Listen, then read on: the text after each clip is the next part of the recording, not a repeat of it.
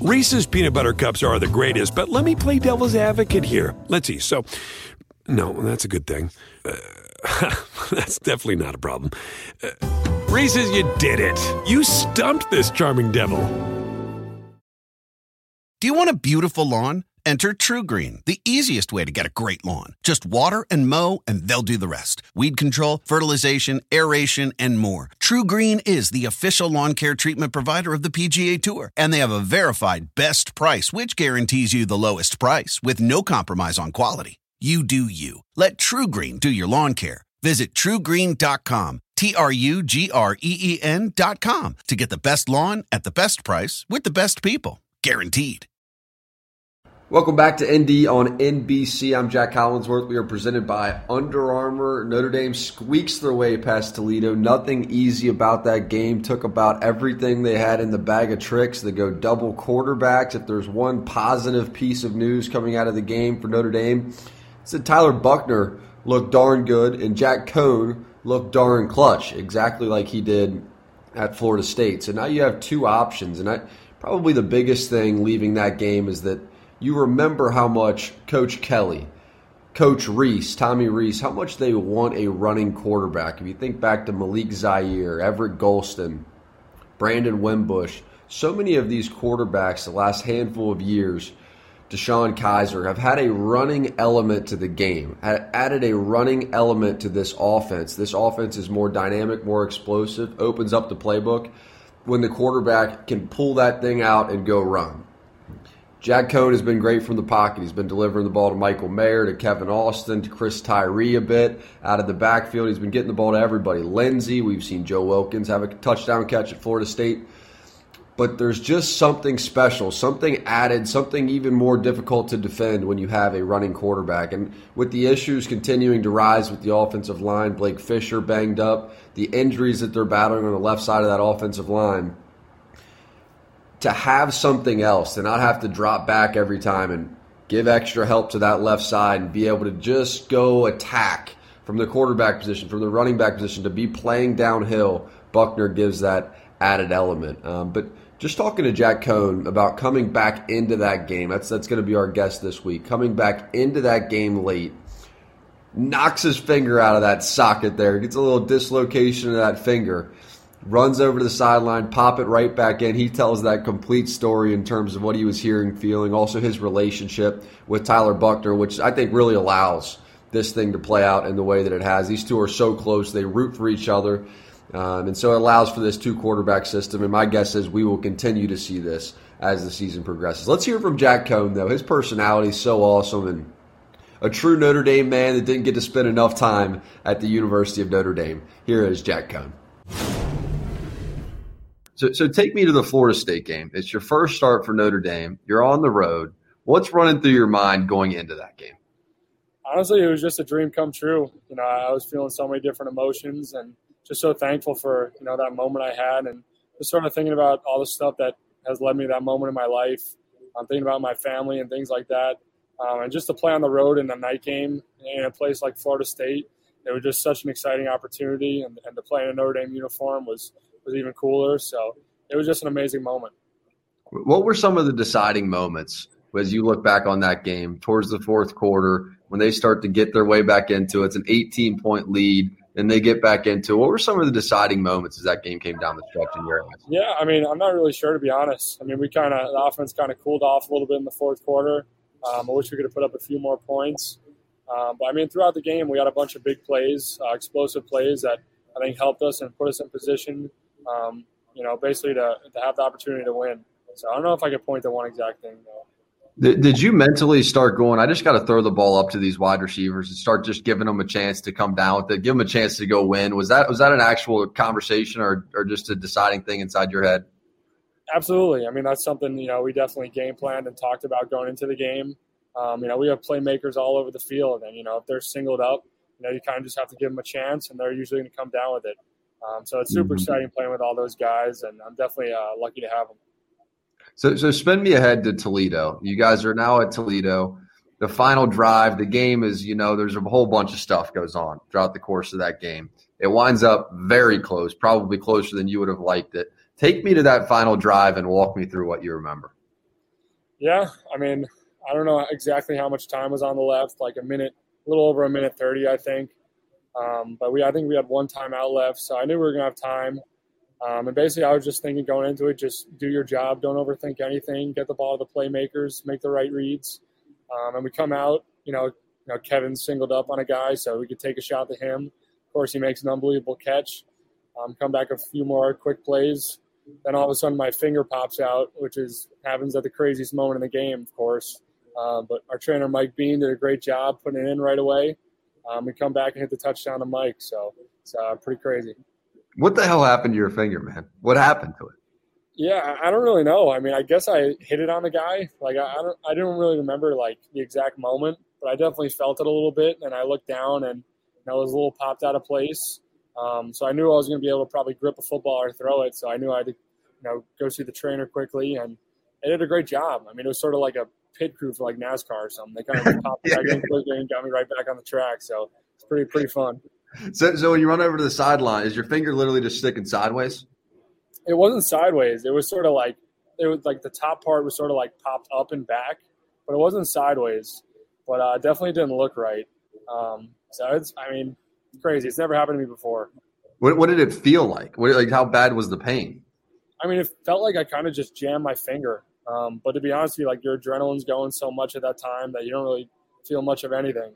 But yeah, I looked down, it didn't look right. I don't know, crazy.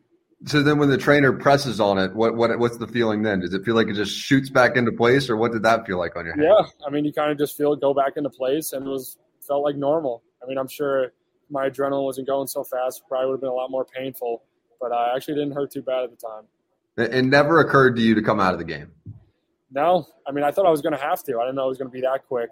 But yeah, I was definitely pretty thankful it happened that way. So you roll back into the huddle, you go back into the game. What's it feel like when you grip the football for the first time after your finger just got popped back in? I mean, it felt fine. I mean, I was thinking about so much stuff at that point, but I wasn't really thinking about the finger at all. So it felt fine. So coming into this game, we knew that there was a possibility you may see a little rotation of the quarterbacks. Did you know going into it too that you may split a little bit of time, or what was your mental process heading into this one? Definitely. I mean, we definitely that was part of the game plan. We all knew Tyler was going to play.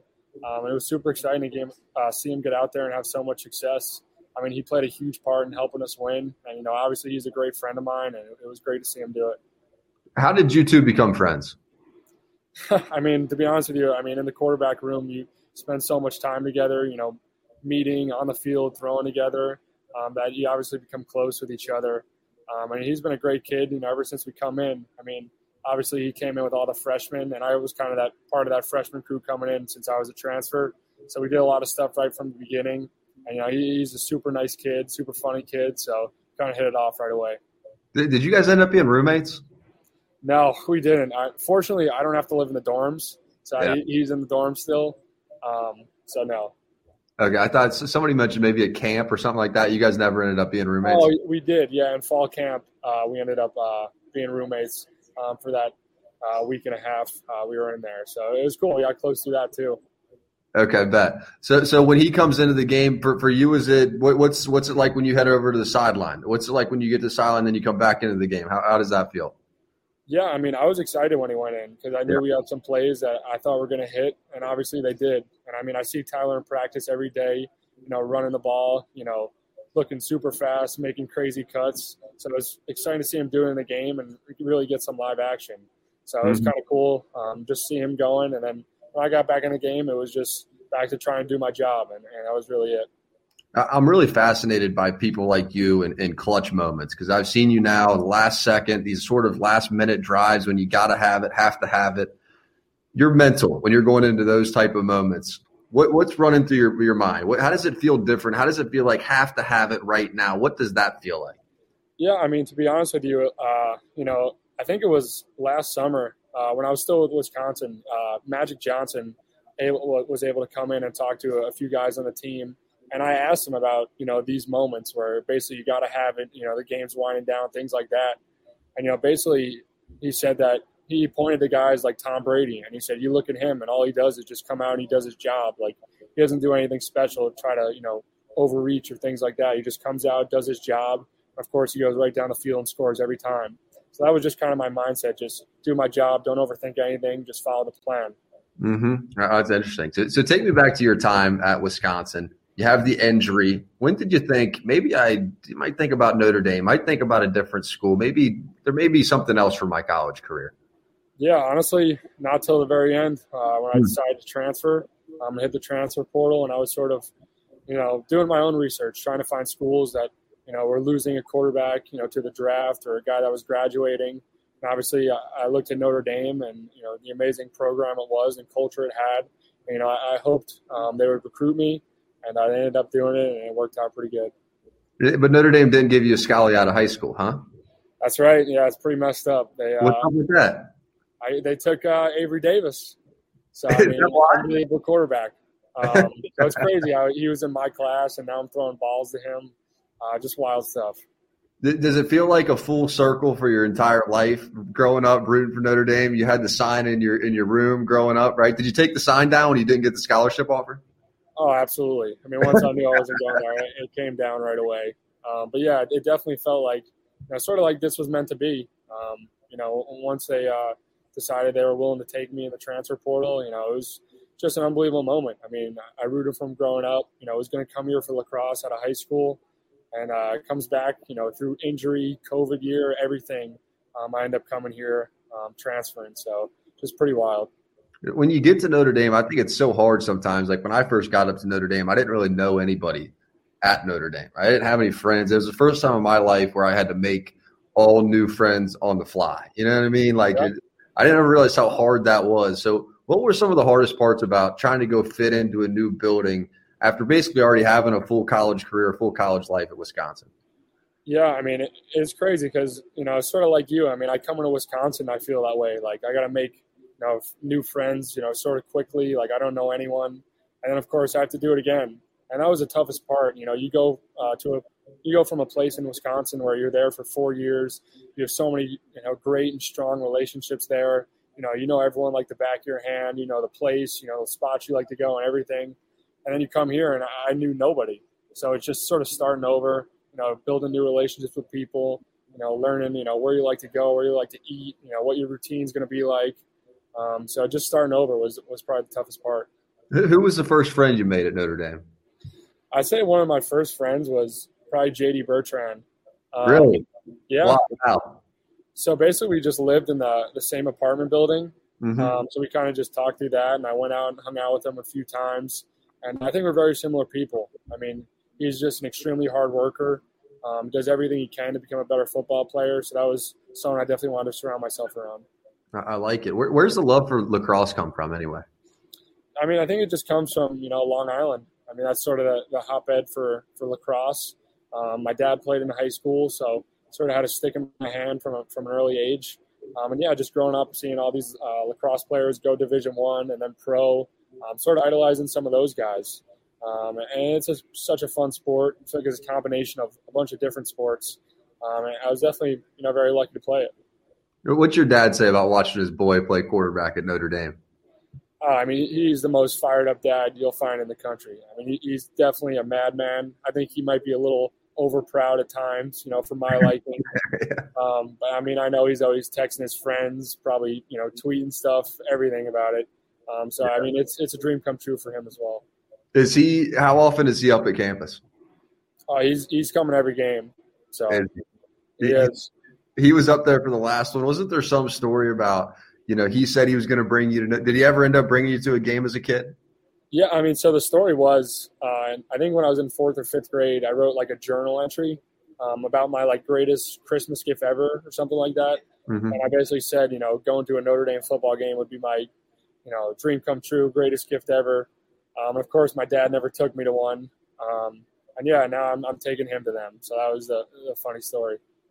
So now you're taking him to all the games. How about your relationship with Tommy Rees? It's one of my favorite things to do when we get to come up to campus. That meeting with Tommy, I love the way that he sees not only Notre Dame football, having lived it already, but just the way that he sees offensive football.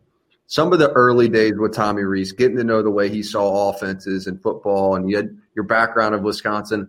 What were some of the differences? What stood out about the way that Coach Rees called a game? Yeah, I mean, Coach Reese, I think the best part about him is he's sort of, a psychotic competitor. I mean, he's truly a madman and wants to win, more than anyone. And yeah, it was kind of cool coming in and him sort of just, trying to see what knowledge I had from Wisconsin, and then sort of just trying to build on that knowledge or show me stuff that maybe I didn't do at Wisconsin that we do here or could do in the future. So it was just super fun, learning a whole new system. And, seeing the way he calls games, in the first two is definitely so much fun to play in. And I feel like we're on the same page a bunch. And, yeah, like you said, I mean, he's just a guy that's, lived every single thing I'm going through. He can relate to everything. He's sort of, one of us in the room. He's not like an older coach that, you can't make certain jokes to or things like that. He's just a relatable guy, a really good guy. And I'm definitely, happy to be playing for him. How is this system more quarterback friendly? Yeah, I mean, I just say that, they just do a bunch of different things, whether it's, having more spread out formations, doing different stuff formationally, having some tempos, not huddling as much, maybe a few more, aggressive play calls down the field. I mean, it's just a little different style. I mean, I think at the end of the day, both systems I played and want to achieve the same things, but just get to them in a little different ways. And it's a lot of fun to play in.